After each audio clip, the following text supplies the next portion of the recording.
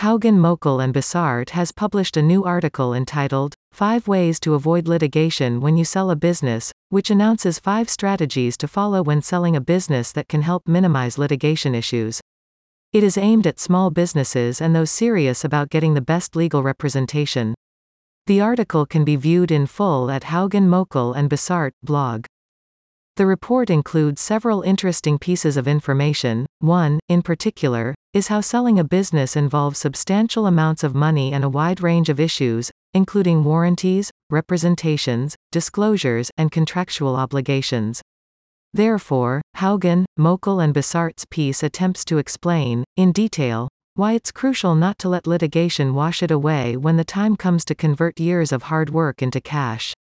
This information should be of particular interest to those wishing to get the best legal advice.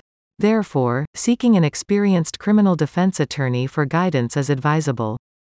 The most valuable information presented in the report is the detailed explained strategies to follow when selling a business.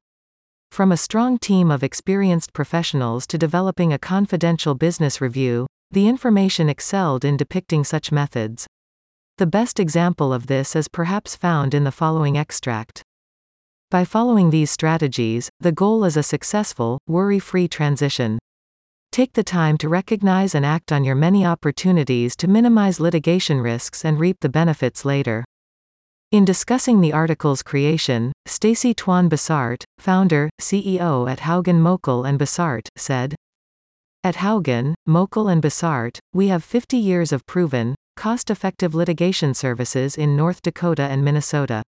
Therefore, if you plan on selling your business, rest assured that our team will assist you with competent and affordable representation."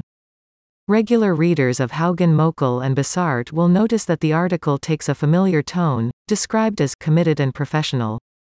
Haugen Mokel and Basart now welcome comments and questions concerning the article. They want to help people in litigation processes in North Dakota and learn how to avoid them. The reason is that this will help them work closely with an attorney to evaluate their case and decide their best course of action. Anyone who has a specific question about a past, present, or future article can contact Haugen Mokel and Basart via their website at haugenandmokel.com.